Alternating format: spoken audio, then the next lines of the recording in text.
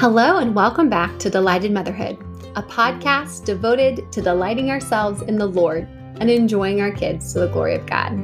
I'm your host, Keira Nelson, and it is truly a pleasure to be with you today on the program. So last week, all across the East Coast, there was really terrible air quality due to these horrific forest fires in Canada. And on a few different days last week, the air quality was so poor that people really shouldn't go outside or really couldn't go outside.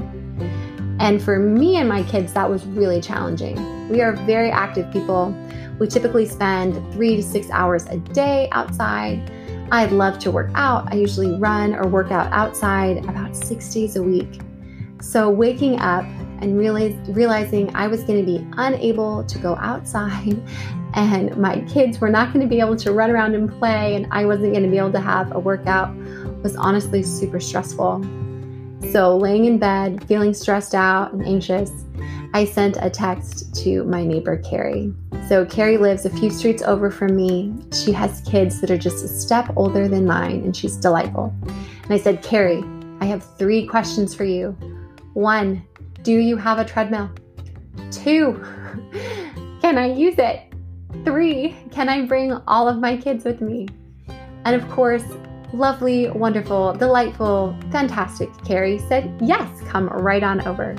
So we got to pop over to her house. My kids got to play with her cool kids in their super fun Lego closet, playing with all their cool toys.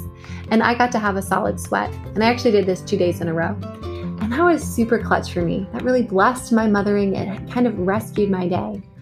And one of the things I really love about the place that I live are the people that I live around. I have a lot of examples like the one that I just shared of how my neighbors have blessed me. My neighbor Susan, who's a retired lawyer, she routinely checks up on me and she has a household guy for everything. And last week when the smoke was super bad, we also went over to her house and played in her basement with her cool toys that she has for her grandkids. Our backyard backs up to Kathy's yard, and we share a fence and we have a gate between our 2 places. And her kids, who are just a little bit older than my kids, will come over and share afternoon tea with us, whether it's at our house or at their house, sometimes a couple times a week. Fiona's 9-year-old daughter routinely rides her bike past our house just to say hi and then to pop in for a play date. In our neighborhood, we have potlucks, we read books together, we discuss religion, we bring each other meals.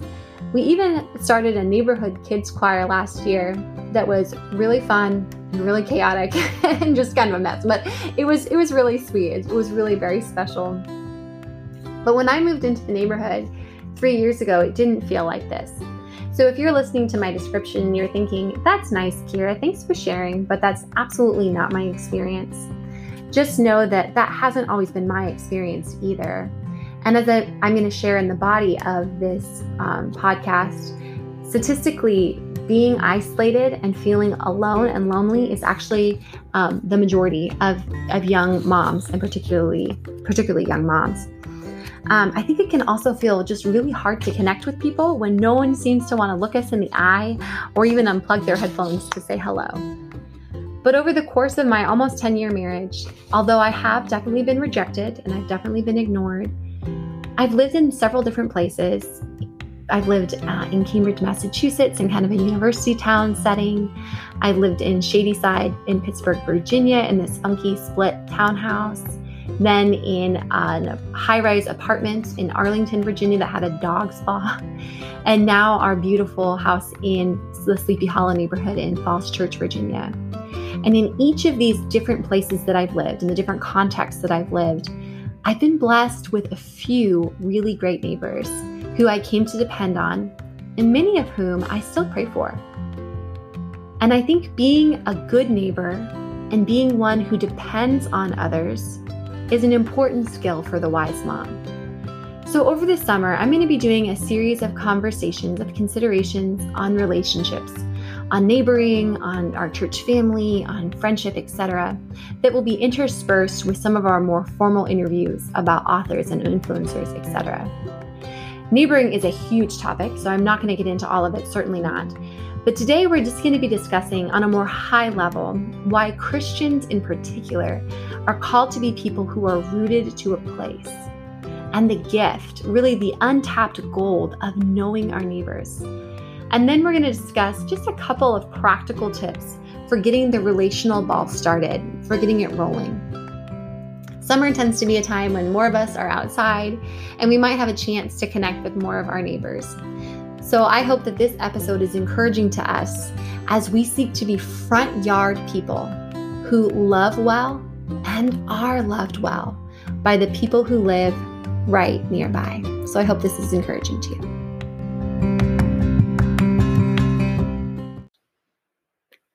All right, friends, so let's talk about neighboring. I'm assuming for most of us, deep in our gut, we really want sweet neighborhood relationships. We truly long to know and also to be known, to live in spaces that feel welcoming. I think there's a reason that shows like Gilmore Girls, which feature a mom and a daughter in a small town where everybody knows everybody's name, are so popular. And in large part, I think it's because when we're watching a show like Gilmore Girls, or the show like Cheers about the bar in Boston where everybody knows your name, we're watching this because we really do want sweet community. We really love the idea of a place where we are known, where we're loved and accepted. And I've also found that most of us truly want to be able to love, to know, and to accept others also. But our modern society in the West has become really fragmented. A new report by Harvard University found that 36% of Americans are experiencing serious loneliness.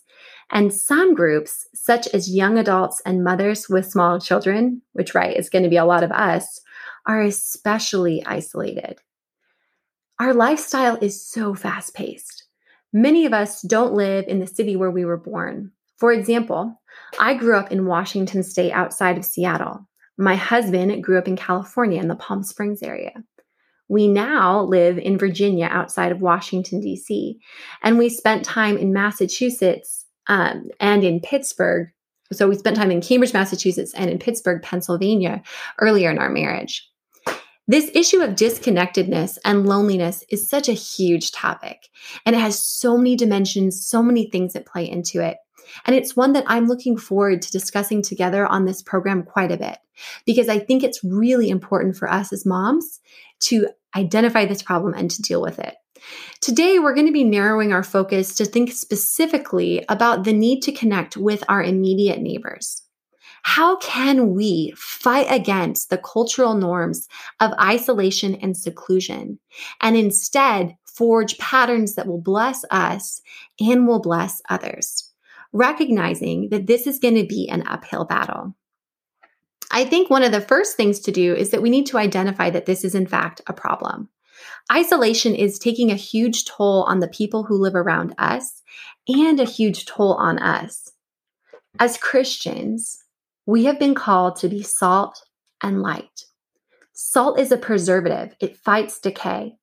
This whole world is groaning under the effects of sin and isolation. And those things, those are a result of the brokenness of our world. And it seems in some sense that this lack of community and this isolation has accelerated in the last few generations. I was talking to my neighbor Susan when I was over at her house last week because of the smoke about what her neighborhood was like when she was growing up. And she described how they all just walked to each other's houses and about how her dad carpooled with 5 other men to get to work. The women were home, they would spend time together. And that's really not so much the case right now, right? Like I think that kind of togetherness is very common on TV shows because we love to watch it. But in real life, it's not always the case. There aren't actually these glowing, fabulous relationships that are just instantly easy to walk into. But as Christians, we are called to be people who fight against the sinful tendencies and patterns of this world. We're to be full of light. As Christians, we are to reflect the light of Christ. Think about John, the first chapter of John. So John 1:1-5. It describes how Jesus is the Word of God by which all things are made, and that he is the life of man, which is the light of men. The light shines in the darkness, and the darkness has not overcome it. So as Christians, as those who are in Christ, We are to reflect his light, and we are to bring life to dark places. So then the question is, all right, so who are my neighbors? Because obviously when Jesus commanded us to love our neighbors like ourselves, he didn't just mean the people who live in our zip code. But I think he certainly didn't mean not the people in our zip code. It's clear that our neighbor is going to be anyone that we come into contact with. So real quick, let's just look at the classic neighboring passage in the Gospels. So this is in Luke 10:25 through 37, and it's the parable of the Good Samaritan. Okay, so starting in verse 25. On one occasion, an expert in the law stood up to test Jesus. Teacher, he asked, what must I do to inherit eternal life? What is written in the law, he replied, and how do you read it? He answered, love the Lord your God with all your heart, with all your soul, with all your strength, and with all your mind, and love your neighbor as yourself. You have answered correctly, Jesus replied. Do this and you will live. But he wanted to justify himself. So he asked Jesus, who is my neighbor? In reply, Jesus said, a man was going from Jerusalem to Jericho. When he was leaving, he was attacked by robbers. They stripped him of his clothes, beat him, and went away, leaving him half dead. A priest happened to be going down the same road. When he saw the man, he passed by on the other side. So too, a Levite, when he came to the place and saw him and passed by on the other side. But a Samaritan, as he traveled, came to where the man was, and when he saw him, he took pity on him, and he went to him and bandaged his wounds, pouring on oil and wine. And then he put the man on his own donkey and brought him to an inn and took care of him. The next day he took out 2 denarii and gave them to the innkeeper. Look after him, he said, and when I return, I will reimburse you for any expense you may have had. Which of these 3 do you think was a neighbor to the man who fell into the hand of robbers? The expert in the law replied, the one who had mercy on him. Jesus told him, go and do likewise. And what I think we should notice from this section, there's so many things, but for the purpose of our discussion today, these 3 different people who passed by the man who was beaten and left on the road shared one thing in common, and that was proximity. They were all in a close physical relationship with this man on the road. 2 of them chose to ignore him. They had other things that were going on. Their lives were fast-paced. They couldn't be bothered. It was too challenging, too hard. And one person, the Samaritan, recognized that this person was in fact his neighbor. This person who lived, or not lived, but who was in physical proximity to him was his neighbor. So obviously there are going to be a lot of angles to who our neighbors are from a biblical sense. But I think it's important for us to recognize that neighbors are not just people who are on the other side of the world. Those are our neighbors. We should be praying for them. But as limited embodied people, we dwell in a specific space in a specific time. And as such, we're limited. And I think God is specifically calling us to think about who has he immediately put in front of us. And those are our neighbors. And I think there are some real benefits to knowing the people who are physically close to us. It is so nice as a mom to have friends that I can walk to. It is so nice to have a neighbor like my neighbor Susan who checks in on me. It's so nice to be able to walk across the street to my neighbor Chin, who has every kind of tool in her garage, and borrow a saw that I need.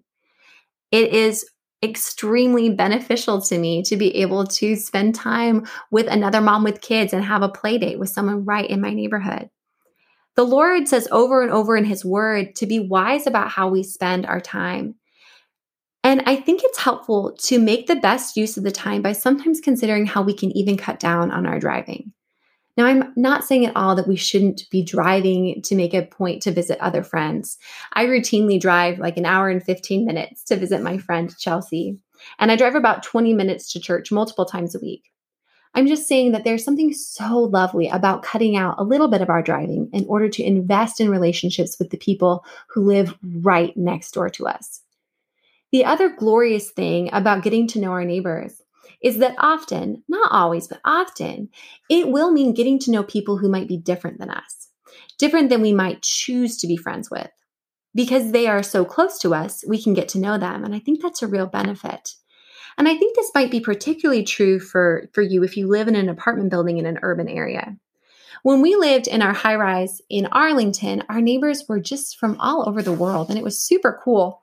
I remember one afternoon having tea with a few neighbors in our lovely apartment. And the group, I think, and I'm trying to remember exactly, but I think it included a woman from New Mexico, a woman from England, a lady from the UAE, another person from Thailand, and I think Bangladesh, but I might be conflating a couple different teas. But I learned so much through getting to know the people who lived in the same building as me. And I got some really delicious food dropped off at my house. So that was fun. I got to learn about the people of the world who literally lived like a couple doors down. And I got to make some really cool friends. And when Christ returns, there will be some from every tribe, from every tongue, from every people and every nation standing before the throne. And it's really cool to me that some of these nations, for some of us, are literally right next door. As my friend Hannah says, God chose the house that I was going to live in, or the apartment or townhouse or whatever situation. And he knew who my neighbors were going to be and how he was going to use me in their lives and use them in my life. And I think that's really exciting. The other practical reason I want to mention about getting to know our neighbors is that we might have gold living next door and not even realize it. This is a concept that I first read about in the book, The Art of Neighboring, which I really love and highly recommend. I don't agree with all of it, but I think it's a great book to help us get started in thinking about this important practice. And what I mean by the term, the gold next door, is that many of our neighbors may be tremendous resources to us, and we might not even know it. For example, I really want to be able to grow things. And I do kill so many plants all the time, but I really want to be able to grow things. And you know who knows a lot about growing things in my neighborhood in particular? Are Marlene, Kathy, and Margie. These are some older women who've lived in my neighborhood for 20 plus years. And they have all the thoughts and all the ideas about what to plant and where to plant it. And the other fun thing is that Marlene routinely actually drops off extra plants at my house. Whenever she's thinning, she'll just bring by the beautiful plants from her yard to my yard that already thrive well in my particular climate. So anyway, that's just very fun. But from a more philosophical standpoint, I think it's important to recognize that we have created bodies and we're meant to dwell in particular spaces. We are body and we are spirit. And the body part of us that is stuck in a particular spot is not a bad thing. It's actually a good thing. In the new heavens and the new earth, we are going to have bodies. God created our bodies as being good. And part of having a body means that we have to dwell somewhere. In his article, An Underrated Key for Fruitful Christian Life, A Rooted Life in a Place, Jeremy Linman argues that there are two types of people in our world. There are boomers and stickers. Boomers are those who want to move up in the world. Their desire is to win, consume, move on to something bigger and better. The boomer is motivated by greed, power, and comfort. He has little to no need for relationships and community. He is the self-made man. He rushes through, past, under the guise of upward mobility and progress. American history is a biography of boomers. But stickers, on the other hand, find a place and stay. They build a life, settle within it, and commit themselves to their place. Stickers, writes Barry, who he's quoting here, are motivated by affection, such as love for a place and its life, and they want to preserve it and they want to remain in it. Not all stickers spend their lives in one place or pass their days sweating on idyllic farms, like not me, but they see their place, their space, as a place infused with meaning and the sense of home. Stickers remain, and they try to leave things a little better than how they found them. God has designed us to live within the boundary lines of our bodies. We're both emplaced and embodied creatures, surrounded by fences on all sides. An enduring mark of spiritual maturity is the faculty to dwell well within these fences. The quality of our relationships largely depends on our willingness to recognize and to live within. As a culture, we also often want to chase the best opportunities, the next big thing. And I think this can even be a sense in motherhood. We're always running around to things, driving to things. But I think it can be really helpful for us to think about how to look into all our world, our neighborhood, our spheres of influence, and see the people made in the image of God that the Lord has given us to serve and the Lord has chosen to use in our lives. So obviously, the topic of neighboring is so broad. So many books have been written about it, many of which I love. I love reading books about neighboring. It's actually one of my favorite things to read about is neighboring. It's just so encouraging. And there are lots of nuances. And this is, there's so many nuances here. A huge issue to talk about is how to get relationships past annoying surface level discussions of local crime or illness outbreaks or whatever. But what I'm going to discuss below, just for the sake of trying to keep this episode under a certain amount of time, are just a few basics for starting to get the relational ball rolling. And these are things that, as I've been typing this up, have been really encouraging to me, just encouraging reminders, even if we're pros at neighboring. I'm not a pro at all. I'm certainly not a pro. But if you're a pro at neighboring, I hope this will even still be encouraging for you, just as a reminders of things that we can be doing to be present and to be available in the places that God has chosen for us to dwell within. So, surprise, surprise, my first practical suggestion that I cannot stress enough is prayer. This is really the most important place to start in every part of our lives, but particularly in neighboring. We need to be praying for our neighborhood or our apartment building by name. I think it's helpful to try to learn some of the names of our neighbors and then to be praying for them. Perhaps, weekly or daily, we can write them on a sheet and then kind of rotate through when we pray for them. When we lived in Arlington, I would also pray for Quincy Park. It was a park right off of our apartment building and it had a fun playground that I would often go to where I would meet people who lived in other surrounding apartment buildings. And then I would just generally pray for the Latitude building. I would pray that the Lord would call many to himself from that space.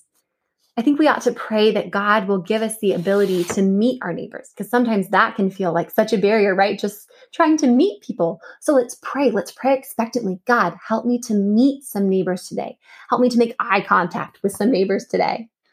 I think we should be praying for opportunities to connect with others who have similar life rhythms to us. This is going to be really important for actually becoming friends and for staying friends. If you're always trying to connect with a neighbor that has none of the same daily patterns as you, it's going to be really frustrating. It's really frustrating to me when I try to make that happen. So I should be praying that God would bring people into my neighborhood that I will be able to naturally connect with. Or I should be praying that God would show me the people who already live in my neighborhood that I can naturally connect with. And then I think we ought to be praying that God can give us a neighbor partner or two.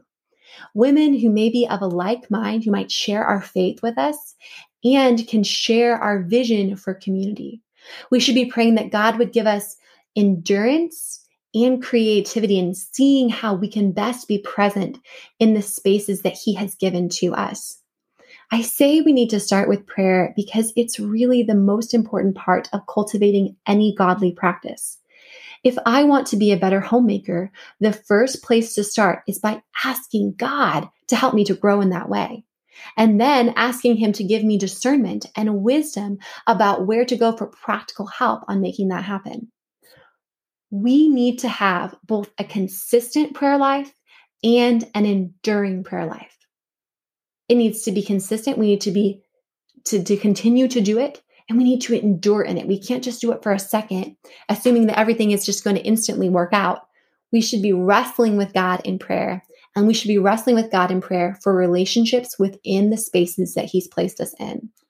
So really do start with prayer. In my neighborhood that I'm in now, I began asking God to give me sweet relationships as soon as we moved in. I remember going on a run one of the first days that we moved in. It was beautiful. It was really cold. It was February. And I just couldn't believe that God had given us this house. And I was so excited about living there and just prayed for my street. And, by God's grace, immediately when we moved in, we did have some really sweet neighbor relationships. For instance, I started to get to know my neighbor, Susan, right away. But many of the deeper, significant life-giving relationships that we have now that I've mentioned on this podcast, they didn't actually develop until later. And some of those neighbors didn't even move into the neighborhood until later.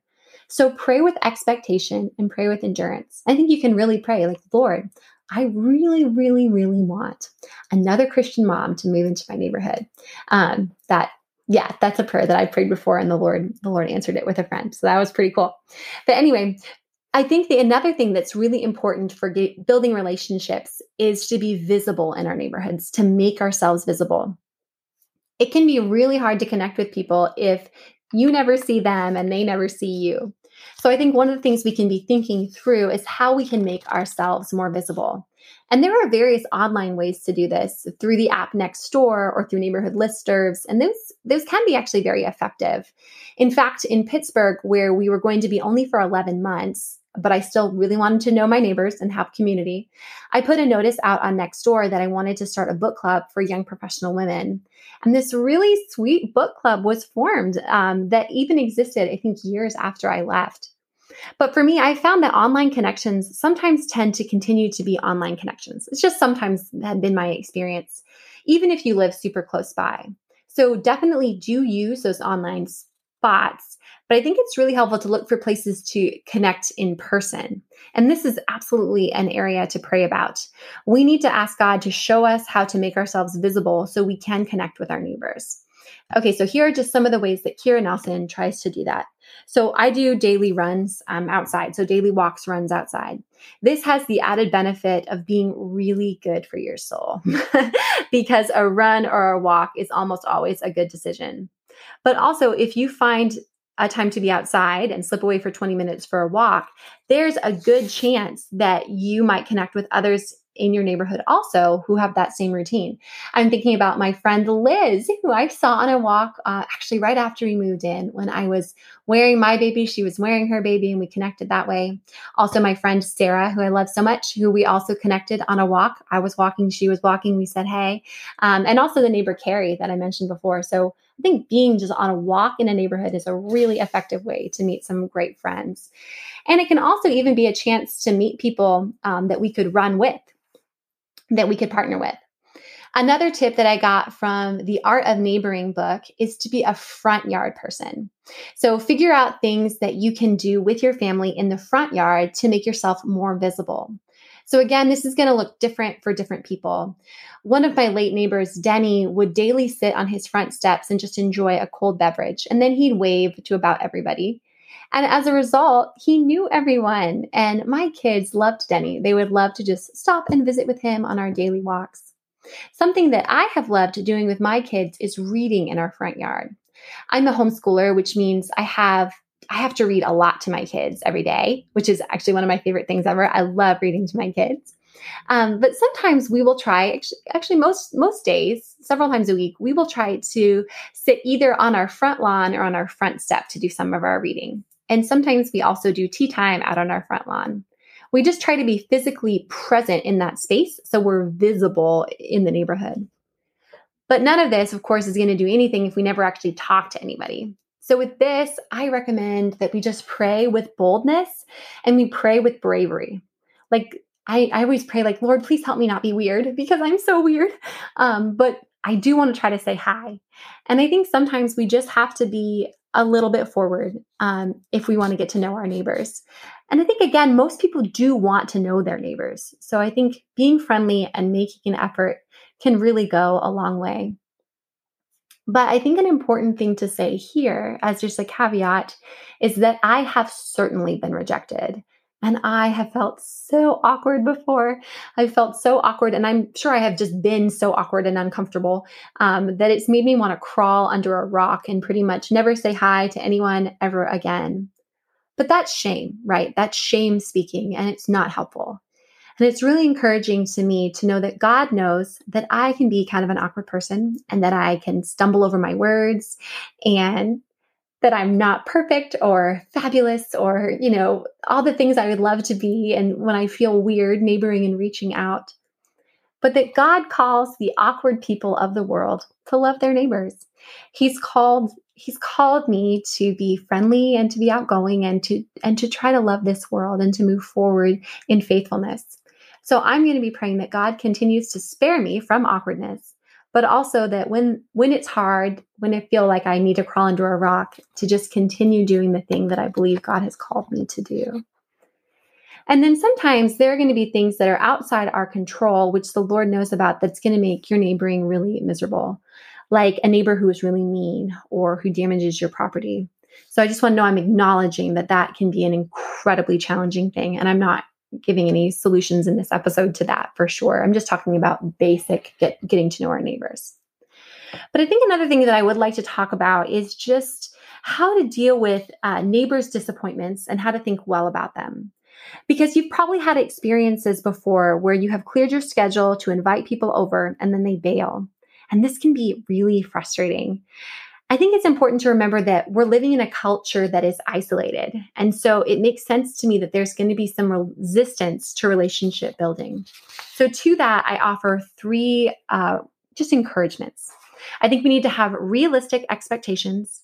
We need to be consistent in our outreach, and we need to have reasonable boundaries. So let me break down each of these. Realistic expectations. So in the age of beautiful Instagram posts, which I love looking at, I think we can get in our minds how beautiful the neighborhooding will be and assume that if we open our homes, we will instantly have people coming over and it won't take any effort at all. And this can be the case. I don't want to say this isn't ever the case. I actually remember once leaving a library story time and offhand mentioning to this lovely girl from India that I hadn't really talked to at all at the neighborhood or at the library thing, that a few of us were going back to my apartment for a play date and that she was welcome to join if she wanted to. And then she did. She just came right along. And we ended up spending the afternoon together. And then she joined our informal tea times and hangouts. And we really developed some super sweet memories together before she moved back to India. But in my experience, this kind of thing is actually more rare. Many more of the more open and welcoming people that I have met in our high rise were actually not from the United States. And I think in the West, we have become more and more individualistic and independent, and as a result, sometimes more isolated. So sometimes we're not going to get warm responses to our offers of friendship right away. Rosaria Butterfield, the author of The Gospel Comes with a House Key, she said at a conference a few years back that in her experience, when she freely invites people to come, people that she doesn't know super well or just generally even strangers within her neighborhood, everybody tends to feel very loved and appreciated, but only about 10% would actually come. And for me, that number is actually all over the place. Sometimes I think it's even lower than that. You try to reach out and no one will smile back at you or whatever. But sometimes it's way higher than that. I mean, especially once you have established relationships. But I think it is helpful to have realistic expectations when you're starting so you're not super disappointed when you plan something and then nobody comes.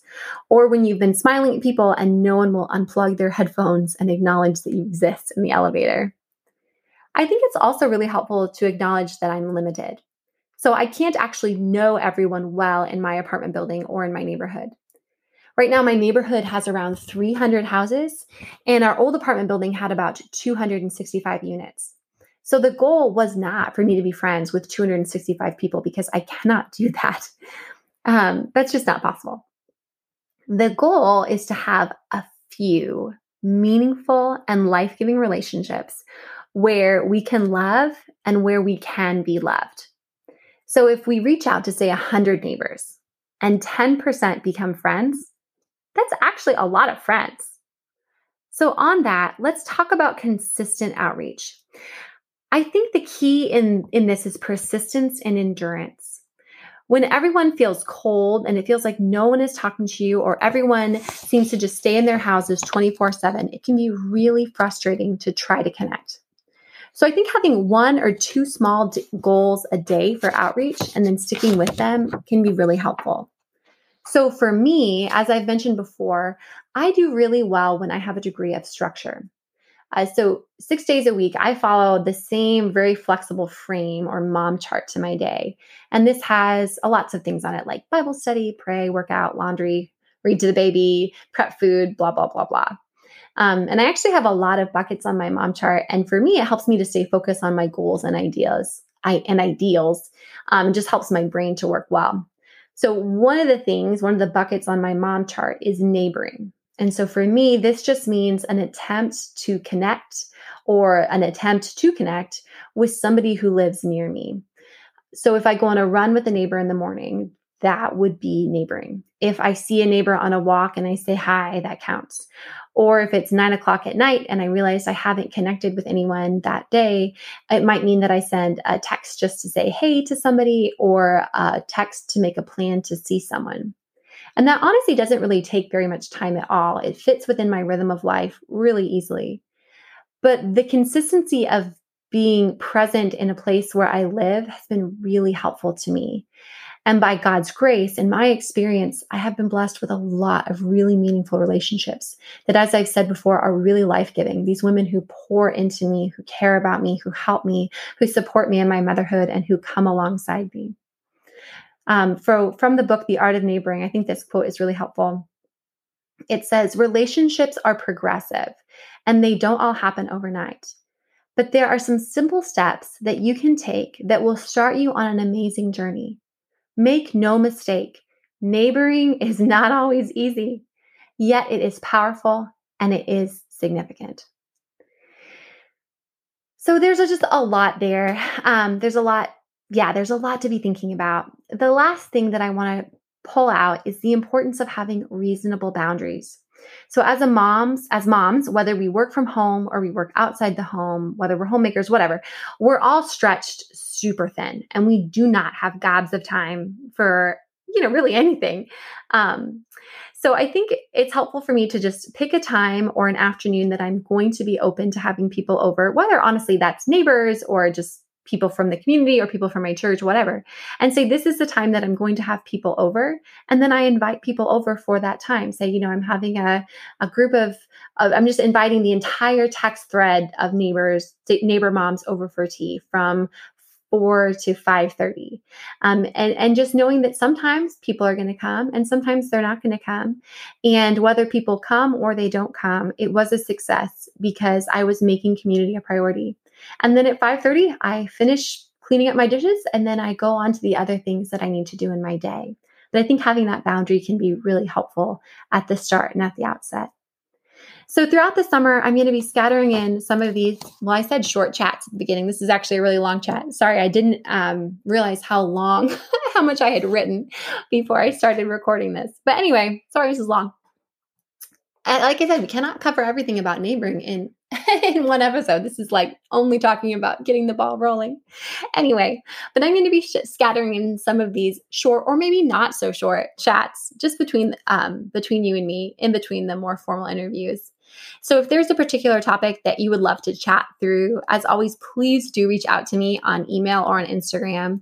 I'd love to just discuss this together and think about things that would be helpful in building relationships, really meaningful, life-giving relationships that can bless us and benefit us as moms so that we can enjoy our kids and delight in the Lord. Please do email me and reach out. And also, if you are enjoying this podcast, please do remember to rate it, to review it, and to share it so that others can be encouraged also. So ladies, that was just a few of Kira's thoughts on neighboring. As you can tell, I have a lot of thoughts on neighboring. I love neighboring. It's one of my favorite topics. So I'm going to pray for us and then we'll catch up next time. Dear Lord, I thank you so much for our neighbors. Thank you for placing us within our neighborhoods, for giving us specific people that you intend to use in our lives to bless us and to mold and to shape us, and that you intend to use us in those people's lives to mold them and shape them. Lord, I pray that you would give us eyes to see the people who are around us, that you would give us opportunities to connect with them, that you would give us partners within our neighborhoods. And Lord, I pray that you would give us endurance and persistence in prayer, and endurance and persistence in this beautiful thing of reaching out to our neighbors and loving them. It's in the name of Jesus Christ, our Savior, I pray. Amen. Well, sisters, that's what I've got for today. So until next time, may we delight ourselves in the Lord as we delight in the calling that He is giving us.